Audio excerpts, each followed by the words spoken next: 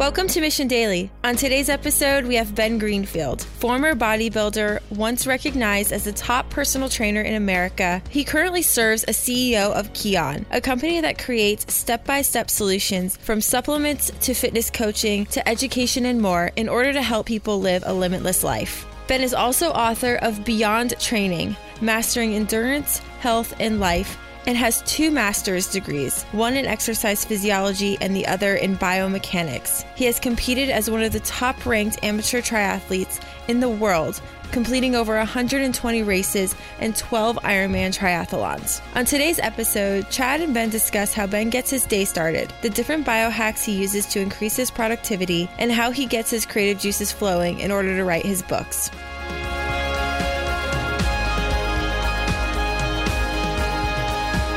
Hey everyone, welcome back to Mission Daily. Ben, thanks for taking the time. Hey, thanks, man. Thanks. So you are walking at your desk right now. You've got a microphone up, got some headphones on. Why are you walking when you're talking? I try to engage in low-level physical activity as much as I can during the day, and I can't exactly garden and push a wheelbarrow around while I have a microphone stuffed in front of my face. So walking is the next best thing. And I find between, phone calls and consults and even using the little Dragon dictation software and a headset to talk my way through some emails and articles, I can generally hoof it about, a good 4 to 5 miles a day, just kind of passively walking on my treadmill while I get things done. I'm interested in if you notice any difference in the quality of your thinking when you're walking or engaged in mild physical activity versus sitting. So Nietzsche was famous for claiming that you couldn't have any good ideas inside, that you needed to get outside, get moving if you wanted to have good ideas. So I'm curious, have you noticed any difference between being stationary or in motion and thinking?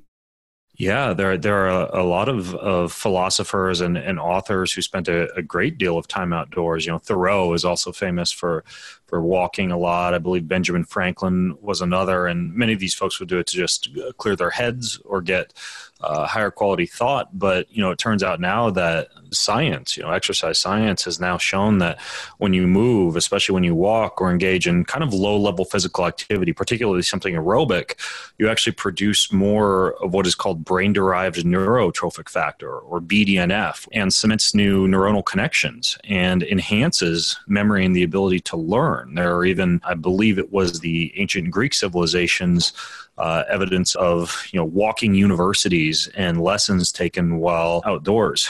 And I certainly think there is something to be said for the outdoors component, even though I think having a walking treadmill in your office is quite good, because you also see an increase in BDNF from near and far infrared exposure, which you would get from the sun, or let's say, when an infrared sauna, as well as from the polyphenols that are in the essential oils that you'd breathe in while walking next to bushes or trees or plants. That's kind of the base of the whole Japanese therapy called Shinrin-yoku, or forest bathing, is a way to lower depression and anxiety and stress and decrease cortisol. But there's also an increase in neurological capacity due to this formation of a brain-derived neurotrophic factor. So yeah, I certainly think there's kind of a biological component and an advantage to this whole walking thing. And that all being said, if I have some deep work to do, like an article or a chapter in a book that requires a great deal of focus, I still do a better job, sitting in a chair and writing. Something about simply sitting and doing absolutely nothing and having complete laser focus on a very high quality piece of deep work, I think still requires one to not be moving, or at least I haven't cracked the nut of figuring out how to do really, really deep, high quality stuff while moving. BDNF1, when you're getting that in your brain, when your body is dosing it endogenously, what's happening, if I'm right here, I think what's happening is you're basically myelinating your circuits and different neurological pathways in your brain. So whatever you're doing is going to be reinforced when you have BDNF1 dosed in your system. Is that a fair thing to say? I'm not quite sure that it's myelination, which would be kind of the reinforcement of the sheaths that surround the nerve that allow for the propagation of the actual signal to travel down the nerve. Myelination is certainly something that you can improve by doing things like, decreasing your intake of inflammatory vegetable oils, or taking in DHA from, say, like fish oil or algae, or wild caught fatty piece of salmon or sardines or anchovies or mackerel, or even olive oil, because about 30% of that myelin sheath is made up of the oleic acid we'd find in olive oil, and most of the rest of it is kind of comprised of what you get from like a DHA, for example, from fish. But in the case of BDNF, I believe it's the actual connection between the neurons. These synapses are somehow strengthened, and I believe it's acting on axons and dendrites. But regardless, it's definitely improving the ability for neurogenesis, for the growth of these new neurons. And it may also act on these myelin sheaths. If it does, I'm unaware of the science behind that. But regardless, it's definitely helping with the growth and the building of new neurons. What's your deep work process like? Do you have a formal one? Is it something that you get into a schedule for each new creative project and stick with that schedule for a month, a couple months? What's your process like for that? By throwing out that term, you're familiar, of course, with Cal Newport's Deep Work. That book kind of dictates that our capacity, I believe, kind of hits the ceiling somewhere in the range, depending on the individual, between 4 and 6 hours, closer to 4, with the amount of really, truly deep, high focus quality work that you can do during the day. And that's not generally all in one stint. A lot of times it's broken up with these so-called, Pomodoro breaks of 55 minutes on, 5 minutes off, or 25 minutes on, 2 minutes off, or whatever the case may be. And that's kind of the habit that I adopt. Typically, I have a morning routine where I'm stretching, I'm having my coffee, I'm doing some breath work and some meditation. I do some gratitude journaling. I hang out with my kids and give them a little pep talk before they head off to school. And typically I'll do kind of like something to increase BDNF, or something to kind of ease my body into the day. I like to do a little sauna session, or an easy walk out in the sunshine, or if the day threatens to be very busy and it looks like I'm going to have a lot of kind of cognitive fatigue by the end of the day, I'll even do my hard workout early on in the day, the thing that requires me to kind of dig deep and eat the frog, so to speak.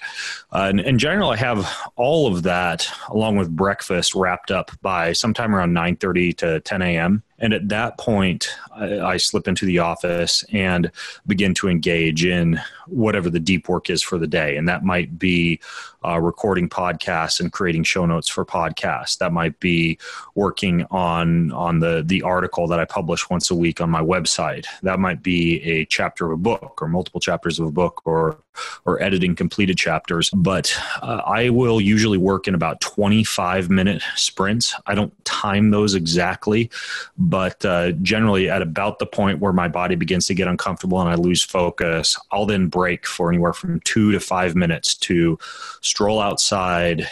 Because I have a home office, so it's pretty easy for me to get outside. I'll stroll outside into the grass and do some jumping jacks, or I have a kettlebell on the floor of my office, so I'll stop and do some kettlebell swings, or I'll wander upstairs and make myself a little coffee beverage, and then come back down to the office and kind of rinse, wash, and repeat that 25-ish minute off on 2 to 4 minutes, 5 minutes max off scenario for about 8 rounds or so.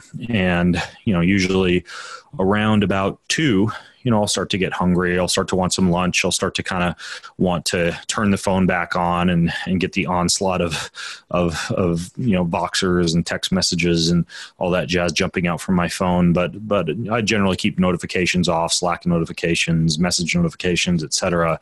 during those 4-ish hours from, the 9:30 to 1:30, 10 to 2 type of time frame. And then pretty much the rest of my day is all reactive, right? Replying to emails, replying to Voxers, replying to text messages, getting little tasks done. But I usually have those morning hours devoted to that. And there's a questionnaire which kind of identifies your most productive times of the day based on your circadian biology. You're doing the Pomodoro method or something along those lines. You're taking some breaks, and then you're doing all of that before you start reacting to the day. Was there a time in your life, I know you've had you got started in basically high productivity, exercise. You've been excelling at these things for a really long time. Was there a time where you didn't have such a good routine? Or was there a time when you were going about building this routine that you could kind of share with us? Because getting into that habit of doing deep work in the mornings and, really swearing off notifications and everything until the afternoon, not easy to do. So I'm curious if you could share a little bit more about how you got to that position, because that's an impressive list of habits that you just rattled off there. I've always been a creature of habit and routine. I was homeschooled K through 12, and I think I probably had to adapt a lot of disciplinary mechanisms because in many cases, my schooling was dependent on me.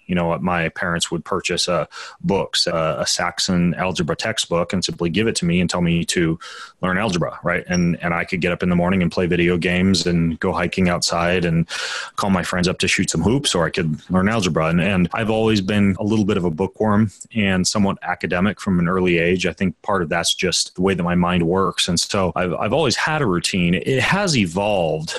For a while, after kind of adopting this deep work type of habit, would jump into that deep work without doing any reactive work whatsoever, right? Keeping the emails off, keeping the messages off. And I found that I would always have this nagging voice at the back of my mind, wondering if there were fires I should put out or things I needed to take care of or someone trying to get a hold of me that couldn't get a hold of me.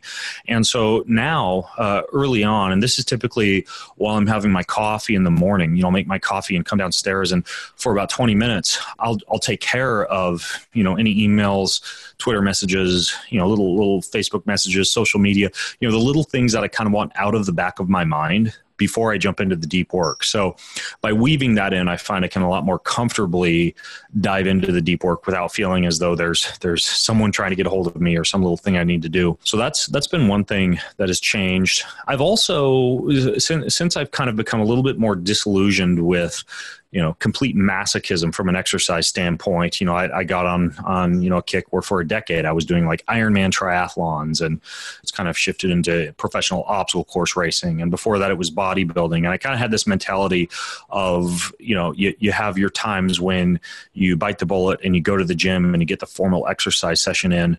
But I've since kind of changed up that routine too, as I've already alluded to, kind of engage in low-level physical activity during the day, use a lot of these Pomodoro breaks to do things like jumping jacks or kettlebell swings or burpees or hanging from a pull-up bar. And so I find that has allowed me to kind of scratch that movement itch during the day. I kind of like the mentality that, by the time you finish up your work day, exercise is kind of an option, not a necessity, kind of simulating what a hunter-gatherer gardener-esque lifestyle might be, even if you're relegated to being in a cubicle or working in kind of a more post-industrial setting. And sure, if you want to compete in the CrossFit Games, or you want to do a triathlon or a Spartan race, or put on a bunch of muscle or lose a significant percentage of fat, yeah, you sometimes need to do a little bit extra. I mean, like a trip to the gym at the end of the day might actually be a necessity, but what your goal should be to structure your day so that you're not actually feeling as though by the end of the workday that you have to go to the gym because you're just going to go crazy and have smoke coming out your ears if you don't finally get a chance to move. Work can be exercise. And also that I can get a little bit of that reactive work done early in the day. And then finally, probably another change I've made is, I'm kind of known in the fitness sector as a little bit of a, as silly as the term may be, I think, and often overused, a biohacker, someone who biohacks, someone who uses things like, shining light panels on my skin to increase my collagen synthesis, or doing something like, using pulsed electromagnetic field devices to kind of produce some anti-inflammatory activity in the body while I'm working. I've begun to weave a lot of those just into a typical day of work, right? So like while I'm sipping my coffee and doing that reactive work early on in the day, I'll flip on an infrared light panel and do my infrared light treatment then. Or, while let's say I'm not on my walking treadmill and I'm standing at my standing desk, I'll stand on top of like a PEMF pad to get that same type of stimulus, but do so while I'm working. So it's not like I'm waiting until the end of the day and then playing around with all these little, biohacks that I happen to have littered around my house. I'm instead kind of weaving those into the day as well. And that honestly is kind of cool because it helps with your energy levels and helps you to feel really good during the day. But it also means you're not kind of selfishly finishing up work and then toying around with some newfangled device for the next couple of hours. The biohacking phrase, I kind of bristle at that a little bit because what you just described sounds much more like a scientist who has skin in the game than someone who's just hacking things or just, aggressively pushing systems to their breaking point. Because with your research and with everything you do, there seems to be quite a bit of rigor. You're a professional at this. At what point in your experiments and testing and iterating on yourself did you realize, wow, I've become an expert, or I know more about this stuff than almost anyone in the world? At what point did you really realize, okay, I'm a world-class expert at this. Maybe I should get out there. Maybe I should start teaching this more. When did that happen for you? Well, I don't really claim to be an expert in a lot of this. There are PhDs and MDs and pretty rigorous scientists who know a lot more than me. I do have a master's degree in physiology and biomechanics and have made a lot of this stuff my point of study for the past nearly couple of decades, but I'm still not as scientifically rigorous as many are, right? Like I'm kind of a cowboy delving into some of the science and trying to weave together a good mix of practical information. And here's what happens, and here's what gives you explosive diarrhea and burns on your skin from electrodes, and here's what actually moves the dial and works and is safe. To directly answer your question, I would say after writing my first book that I wanted to be just a treatise on making the body and brain better, right? How do you enhance not just performance, but also digestion and inflammation and hormone function and sleep and cognitive power? How do you actually kind of weave all of these components together to operate as efficiently and as cleanly and as powerfully as a human being should be able to operate? And so I wrote... this would have been about 4 years ago that I finished that book. It was called Beyond Training. And that book went on to become a New York Times bestseller. And I found that a lot of people began to rely upon it as almost like a Bible for their body and their brain. At that point, I really realized that I could do a pretty good job putting a lot of these pieces together. But I would say, really for me, it was writing a book. And since then, so many things have happened in terms of, new devices, new techniques, new medications, new supplements, new research on the human body, that I've literally just submitted my manuscript a few weeks ago for a new title, a new book called Superhuman RX. That's kind of like a fully updated version, and even weaves in some of the spiritual elements, right? Like some of the spiritual disciplines like fasting and meditation and sound healing and heart rate variability training for emotional and mental stability. And, a lot more of kind of like the longevity and anti-aging component, which I find myself increasingly interested in. But anytime I really want to prove, let's say to myself, or I guess to the world, that I'm an expert on a certain subject, maybe it's just because I'm a book nerd myself and I highly value books, but it's to write a book on the matter. Your love of books, that goes back to your childhood, right? I mean, I assume to be an early reader. And on top of that, you, in your bio here, it says that you wrote some fantasy fiction. So I would love to dive into that because it's definitely a common trait you find among people who are high performers in any domain. They have some type of reading routine. So when did you first get excited or immersed in the world of books? I would go to the library like I said, I was homeschooled. So I would often finish school by 11 a.m. or noon, but I'd head to the library, or my mom would drop me off at the library, and I'd spend another couple of hours there collecting Grimm's fairy tales and Arthur Conan Doyle and J.R.R. Tolkien and C.S. Lewis. And you're right, I was especially interested in fantasy fiction, but any book under the sun. And all through college, you could often find me at the library, just wandering up and down the aisles, digging into books that I found interesting on subjects I was studying, from biochemistry and microbiology to the science of building muscle and burning fat. And I have just always been a voracious consumer of books. And again, part of this might be genetics. Part of it might be a little bit of the nurture component. My mom was very, very much steeped in grammar and English and spelling and reading, and she would just take her red pen like a mighty sword to any essay I just learned to become a real stickler for things like grammar and spelling. And my parents were huge fans of having lots of books around the house. And our house is the same way. It's just littered with books. My children actually know, and this is just kind of an unwritten rule in our home, that, while if they want to, whatever, the Lego Death Star or, some new silly putty, chemistry kit off Amazon, or pieces to make themselves a new catapult out in the garage, they need to use their hard-earned money to purchase said items. But if they want a book, aside from something silly like Captain Underpants or Diary of a Wimpy Kid or something like that, they simply need ask, and I will buy that book for them, no questions asked, right? So we do a lot of Kindle, a lot of Amazon. There's always books showing up at the house. We still go to the library a lot. I try to read a book a day, which is easy for me as a podcaster and a blogger and kind of a voice in the fitness and health and nutrition movement, simply because people just send me books, right, to review and to read, and that's the fodder for a good probably 70% of the podcasts that I do. But I've got a stack of books up on my bedside. My bookshelf in my office is arranged not only by category, but also by books that need to be read, books that have been read, but are being currently arranged to associate with an interview, right, with the author of that book, so that I can easily grab them once the interview comes. And then books that I want to kind of reread or re-review or add to my weekly newsletter roundup, or have a few little things I still want to finish from that book, notes I want to take, etc.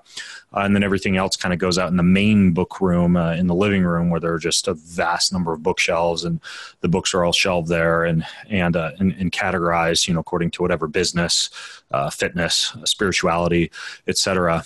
But I simply have always been a voracious consumer of books, loved to read, loved to take notes from that book, loved to share those books with others, and underlining, certain sections I find interesting or folding over pages tickles me pink that, like 2 weeks from then, I get to actually talk to that author for an hour and a half on my show, and I'd pay for that privilege. And instead I kind of get paid to do it, which is amazing for me. Yeah. Podcasting sets up a wonderful incentive structure to, make new contacts, build your network, and read above all. So it's definitely a blessing. When you wrote fantasy fiction, or if you still write fiction, I'm very curious, what did you learn about yourself, if anything? And I ask that question because when I've written fiction in my own life, I always learn something about myself, or if I examine the writing from a psychological lens, I can usually spot a couple errors in my thinking or some basically issues that I haven't yet confronted. I see those as themes in my fiction. So I'm curious if you learned anything from your own fiction writing, and what your thoughts are on writing fiction in general. I write fiction right now 3 to 4 days a week. I spend about 20 to 30 minutes on a fantasy fiction series I'm writing called the World Leaper series. Book 1 I already published. That one's called The Forest, in which 2 young boys inspired by my own twin boys as the protagonists of the story enter into a magical world where they have powers of the elements, water and earth respectively, and they meet other children who have powers over air and fire, for example, and save that planet. And I'm currently about halfway through book 2 called The Ocean, which is taking place in a water world, and book 3 will be a snow world. Book 4 will be a sand world, and my children have nearly convinced me for book 5 to be a space world. And it's kind of cool because as I do research for these books, I can take my children to, for example, for the Forest book, on wilderness survival trips and mushroom foraging adventures, and do Native American sit spots out in the forest that surrounds our home, and go and explore things that kind of inspire the creation of that book. And I've found, if anything, the main advantage to me for writing fiction, aside from the fact that I just want to create, stories that inspire and enchant kids, and they're about the level of young adults in terms of the reading level, but that are also books that adults would enjoy, or that mothers and fathers could sit down and read to their kids. And of course, they're all based on the classic hero's journey I learned of from great author Stephen Pressfield. I love his books. And then I found out about this book called The Writer's Journey, written by Christopher Vogler, which kind of delves into how to take the hero's journey, the call to adventure, the crossing of the threshold, the meeting with mentors and allies and enemies, the capture of the elixir, and the return back home, and the final battle and the resurrection.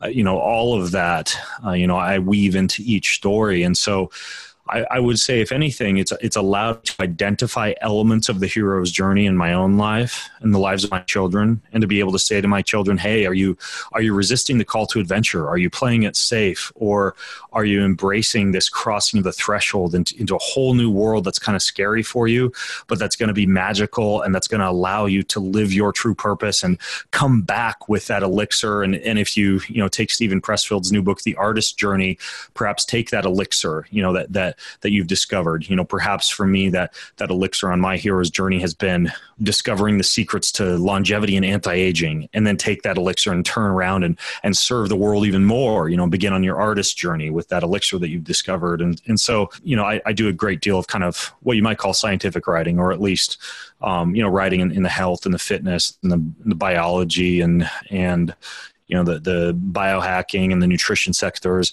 And I just find I'm able to flow more creatively and kind of have almost like a prose-like approach to my writing, and weave in things like humor and in terms that the layperson might understand, versus me writing from a completely left brain standpoint. So I think it really helps out with the left and right brain hemispheric connectivity, and the ability to be able to kind of tap into the creative and the analytical at the same time. If you make it a habit to exercise that fiction writing muscle, and to just allow your creativity to go wherever it would like, because that's what fiction is. You create your own world. I completely agree. And I think that for people out there that want to get away from the trap of perfectionism, writing fiction can be a great way to do that, because the pressure of getting all of your facts, all of your writing meticulously correct in the nonfiction world is removed for a little bit, and you get to exercise all your creative muscles. So it's really fun. And that's really cool. You mentioned Christopher Vogler as well. So Campbell had 17 steps in the hero's journey. And if I remember right, I think Vogler he condensed that to about 12. And I like his hero's journey a lot, because if you examine those stages, you can recognize them in your own life, or you can kind of view your own life through the lens of, maybe I'm coming up on step 5, crossing the threshold or whatever, like you mentioned. I'm curious, how do your children respond to this in the world, in their actions? So I'm a new father. Our son just turned 1, and I'm really doing the best I can to build a healthy family that grows. And I definitely want the hero's journey to be a part of that. So I'm really curious about how your kids have responded to your fiction writing, and then to the hero's journey in general. To embrace themselves and who they authentically are, rather than to be who their peers might expect them to be. Because if you are going to be a hero, you do kind of have to stand out a little bit. If you're in your ordinary world, then you kind of have to be ordinary. But once you give yourself permission to be extraordinary, to cross over the threshold, to go on an adventure that others might have resisted, you kind of have to think a little differently, and be okay with, my children, they don't really play video games, and they, none of us really watch TV shows or anything like that. And they both really, really love to write, and they love to cook, and they love the outdoors. And so when they get home from school, they're plant foraging and creating new recipes with mom. And, they started their own food podcast, and on a rainy day, simply put on their puddle boots and go outside in the rain and play in the mud. And they see me as an example. And, when the nighttime arrives, they grab their favorite book and they'll curl up in bed. And sometimes, there is no bedtime. We really don't have any rules in our house. It's all kind of like, well, here are the consequences for your decision. If you decide you want to go buy yourself a bunch of Twinkies, or eat the gluten cake at the birthday party, or stay up as late as you want, that's fine. Do it. But here are the consequences. I just educate them on the effects on sleep architecture or their gut, or whatever the case may be. Then let them make their own decision, but go to sleep whenever you want to go to sleep. Just remember you have school the next day, and it'd be good for you to have good energy levels at school. And, they kind of think outside the box. That's a big part of them understanding that if they want to be a hero and get outside the ordinary world, that they do need to embrace their true authentic selves and live out the purpose that they were placed upon this planet to live out, if they want to have maximum impact in the world. For example, they're both able to succinctly state their life's purpose in one single sentence. Like Like mine is to empower people to live a more adventurous and joyful and fulfilling life. And Rivers is to write books that inspire and enchant people to adventure. You can tell his is somewhat influenced by mine. Taryn's is to create art that brings joy, and he's kind of a very funny, humorous kid, and he likes to write funny books and make funny art. And so, it kind of aligns with his purpose at this point in his life. I would say, when it comes to the hero's journey, them understanding it and implementing that into their own lives, I think a big part of it too is their understanding of living your life for others. And even though we all have our purpose and we all have this need to make our lasting impact in the world, it can't be done at the sacrifice of others, right? When we look at a lot of heroes' journeys, probably the gospel story in the Bible being one of the best examples of this, there is some element of that hero almost like sacrificing themselves for the greater good of their fellow humans, living life through this lens of not just living out your purpose, but also loving others as fully as you can with that purpose. And that's something that I really try to emphasize to them is, sure, you can have your purpose and selfishly pursue that. And there are entire books and cultures, that spring up around that. Like I'm taking them through the book, The Way of the Superior Man right now, right? And that's a good book in terms of understanding the male versus the female rationales. But at the same time, there are elements of that book like, leave your woman behind and don't do everything to please your woman and do what makes you happy, but, kind of listen to the feedback from your woman at the same time. Whereas I feel that in some situations, if a man chooses to marry, for example, there's some sacrifice that needs to be made, right? Like if you're going to really truly love your woman, it might not feel like sacrifice, but there are things that you need to sometimes do to help others or to be there for others or to sacrifice yourself for others that you may not feel are truly aligned with your purpose or that truly give you instant happiness. But this idea of loving others and sacrificing for others along your hero's journey is something that I'm really trying to implement in their lives. And that can be through, local acts of charity. Like, we recently delivered, bottles of wine and special cards to all the neighbors and gave them all our phone numbers and let them know to pick up the phone and call us, and we would be there in a jiffy to help them. Going downtown and helping with some of the homeless people who live underneath the bridge there to, we adopted a little girl from Ethiopia virtually, meaning like we send her little money and care packages each month through this organization called World Vision. But just this idea that being a hero isn't about being the broad-chested, prince swinging a sword, but it's also about being kind of the Mother Teresa, right? And just being there to help and serve others at the same time. And I think you can certainly do both. Definitely agree, and I love all that. Thank you for sharing. What's most interesting, I think, about a lot of your work and your message is that you're taking the idea that you should fix things locally very, very seriously. And we live in a day and age where people want to focus on the macro problems and everything that's going on in the world that's wrong. But meanwhile, in our local lives and our families and our friends and our peer groups, there are all these opportunities where we can make sacrifices for others, where we can go out of our ways to serve in new ways. So how does your philosophy or worldview look when it comes to helping and serving others? And why are you doing so much of that on a local level instead of worrying about what's going on at a macro level? Because if we all started to serve on a more micro level, it would change a lot of things on a macro level, right? So rather than trying to solve world hunger, we were just going to attend to food waste in our own home, take leftover food, bring it to the local soup kitchen, or bring it down to church on Sunday and leave it there for people who are walking out the church doors who might want a little bit of extra food for the weekend. Kind of like going through life with this idea, well, if everybody did this, it would fix a lot of problems. By going out and making sure that we know our neighbors' names, you've got a very small element of community building that if everyone were to do it, it would be very similar to like parishes, right? Like the city is all broken down into little sections, and each section has its own little meetings each week, and everybody knows each other's names. And even if the church in town is really big, each of these little parishes takes care of one another and feeds one another and has dinners and hosts people who might not have dinner, or affect a big change with a very small change, I think is crucial. Like I recently became very disenchanted infatuated with my children's local school lunch program and could have tried to get people to sign a ballot to allow more farm to table type of atmospheres at school lunches, but I instead just went to the school and taught a class to the 4th and 5th graders and their parents about vegetable oils, sugars, nutrient density, digestibility, choosing foods and eating the rainbow.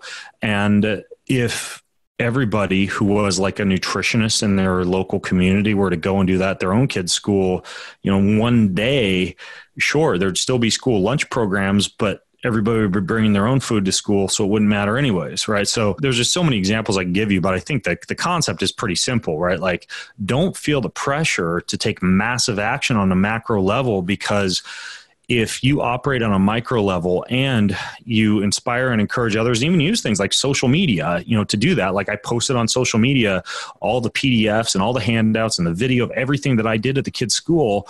Well, hopefully, a few of the folks who watch that on social media will go and do that in their own school. And so there's, that's really where the power of the internet comes in too, is it's so easy to share this stuff that's occurring on a micro level and allow for more massive change that occurs on a macro level, still using that micro level strategy. When you're talking with your children, your family, or your wife about these large macro issues, do you share a lot about what's going on in the world that's kind of challenging, or do you just address questions as they come up? I'm really curious about, how do we prepare the next generation of young people to help fix the world? You mentioned space earlier. How do we inspire the next generation to go out there and build a future where we're a multiplanetary spacefaring species? I'm probably not that great at that, simply because I'm so myopically focused on my area of expertise that there's not a lot of pop culture and politics and financial discussions in our home. We don't really have TV. And so a lot of this stuff we're even,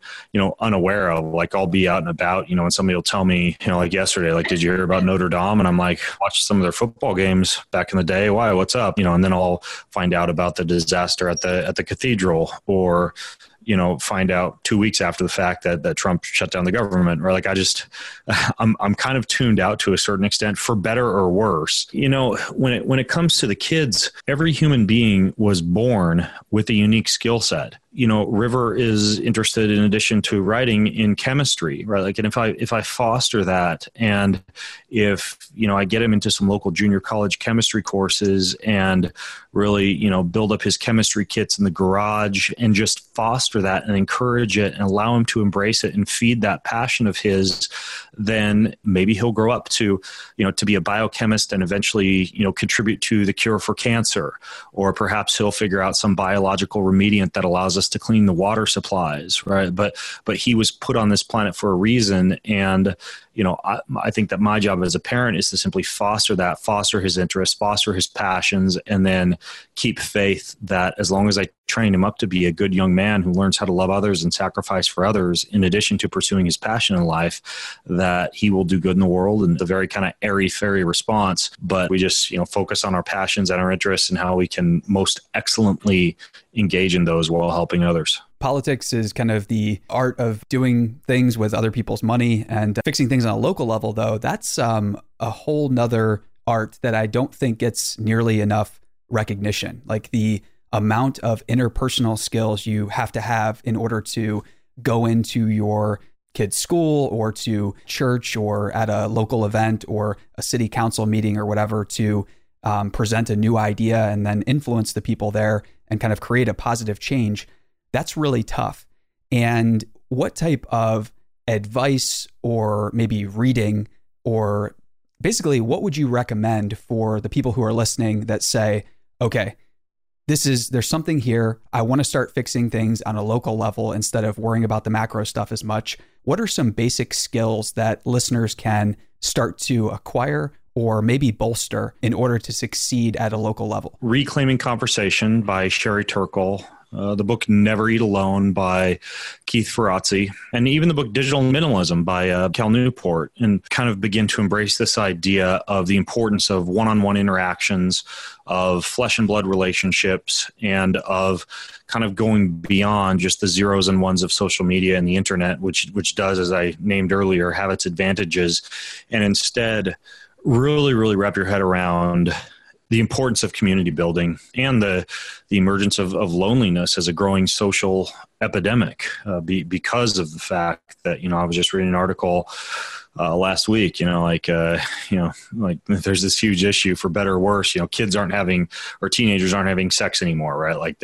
And sure, that lowers the spread of STDs and unwanted pregnancies, et cetera. But a big reason for that is they're just sitting at home with VR headsets on, living life almost like the Matrix, playing video games and engaging with the opposite sex on Facebook and Instagram. And sure, there might be some good things about that, but there's also a lot of bad things about that. And so this idea of just wrapping your head around building good relationships, knowing how to make friends.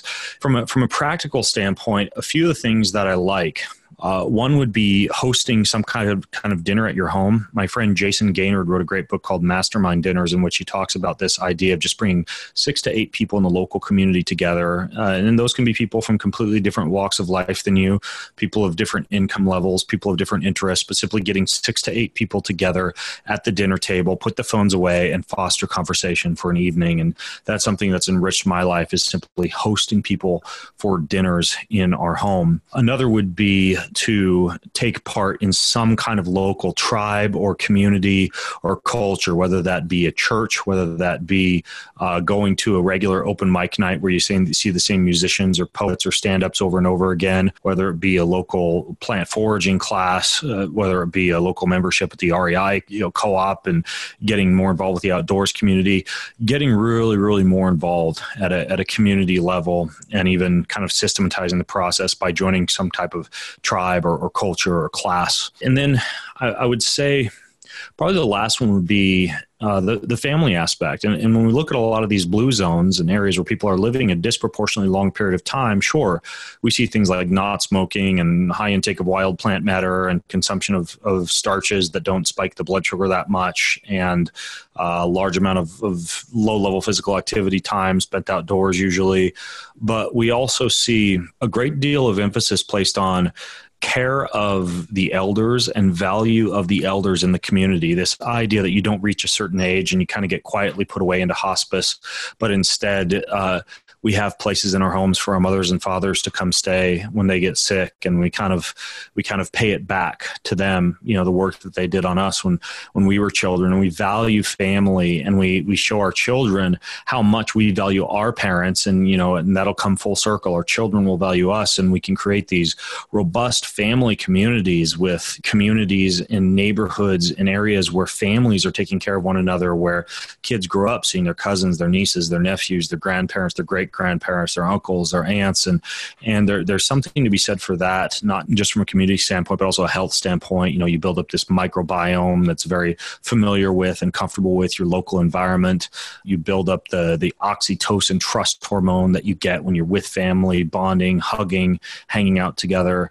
And there's a lot of advantages to that as well. There's a lot of other directions you could go, but I'd say at least start with emphasizing community, flesh and blood relationships, and doing things like hosting dinner parties, getting engaged with local tribes and communities, and then especially honoring your parents as much as possible, and taking care of mom and dad, and showing your kids that you do that. For people who are listening that maybe have not had a positive experience, whether it's with family or with groups, or maybe they grew up in a family that was horrible or abusive. Occasionally, when I run into folks like this, or I talk with them, I share some of my own struggles. But if they ask for advice, I'll usually say something along the lines of, have you found anyone who's been through something similar that has created what you want or what you aspire to? Have you found a model? I don't like doing this because it's pretty challenging, right? Because you're talking with someone who's suffering or who has had a really, really bad experience. I'm curious how you would respond to them, or what you would say to them when they have gone through some really rough experiences, and maybe they've lost hope on the idea that creating a healthy family or joining a healthy, thriving tribe is possible. What would you say to folks that are maybe just disillusioned with a lot of their interactions in the real world or with friends or family? Probably a perfect example would be my own family. As I was growing up, every single Sunday, my parents would have a whole bunch of different college students over and young people, and even like older single people. A lot of those people wound up going on and getting married to each other and creating their own families and using our family as an inspiration to do that. And sure, it may be tough for someone listening in to actually go out and find some family whose home you can go crash at every Sunday and just hang out at. But I think that there are elements of the local community that you can find that would allow you to tap into that. A perfect example would be like a church. You walk into a church and a lot of times they'll have like weekly dinners or weekly breakfasts where people who don't have a place to go have dinner or join a bunch of folks for breakfast can just go and jump in and be a part of that. And I certainly don't want to be a Bible thumper, but at the same time, like that's kind of the role of churches in a community in many cases, is to provide that type of experience for people. And I think that's a perfect avenue to tap into and to find an experience like that. The other thing I think that exists that I'm aware of are things like, homestays, couch surfing, things along those lines. Actually just like getting in, if you're traveling frequently and staying with families, doing, my wife and I did a lot of Agricola type of homestays when we traveled across Italy and got to know a lot of great families there and kind of embrace Italian culture and see things from the inside. And, these questions you're asking me are not questions I've had before, have a lot of time to think about, but those are a few of the places my mind goes. When you're going about building your business and I guess expanding now because you're the CEO of a new company, I would love to hear what parts of the business or any projects you're working on that you're most excited about right now. And I would love for you to kind of like bring us into that process and tell a little bit about why you're excited, because you're a passionate guy, you're working on things that are fascinating. And I would love to just get a glimpse into that world more. Like I mentioned, I just submitted the manuscript for my next big book, Superhuman RX. And, that's been 2 years in the writing and it's a full tome on mind, body, and spirit optimization. It's about 600 plus pages, just jam packed. I had a hard time finding a publisher who would work with me on creating a book that big, but I really wanted to write kind of like a perennial bestseller, like the last book you'd ever need to optimize your body and your brain and even, achieve longevity and spiritual health and greater amounts of happiness and connectedness to others. And so that's one thing that I'm very involved in. And again, that's just been a matter of that deep work we talked about every single day, get into the office and write. And research and write again. With Kion, my company, my main role in that, in addition to just being a visionary and a leader, is to primarily use my knowledge of the chemical interaction of supplements and formulations to design new formulations for things like blood sugar control or muscle gain or fat loss. We're kind of starting to create more functional foods now, like, antioxidant rich coffees and these real food bars with things like cacao and coconuts and superfoods in them. And, that's kind of a playground for me to take a lot of the research and the reading that I do on formulations and ingredients and chemicals and actually create supplements that make people's lives better. And so that's a big part of what I do there. And I actually work as a virtual CEO because our offices are in Boulder, but I travel to Boulder every month and meet with the team and spend most of the rest of my time kind of on the road, speaking and attending conferences and learning even more and networking. And so, my day is kind of spread out between traveling to go speak and being at home and writing and being with my family, and then also being down in Boulder, meeting with the team and developing hopefully exciting and useful new supplements and formulations. So that's kind of how life is looking these days. Ben, thanks so much for being generous with your time. This has been an excellent interview. And for everyone listening, we will see you next time. Mission Daily and all of our podcasts are created with love by our team at mission.org. We own and operate a network of podcasts and a brand and story studio designed to accelerate learning. Our clients include companies like Salesforce, they're a customer times 5, Twilio, and Katera, who work with us because we produce results. To learn more and get our case studies, check out mission.org/studios. If you're tired of media and news that promotes fear, uncertainty, and doubt, and if you want an antidote to all that chaos, you're at the right place. Subscribe here and to our daily newsletter at mission.org. Each morning, you'll get a newsletter that will help you start your morning and your day off right.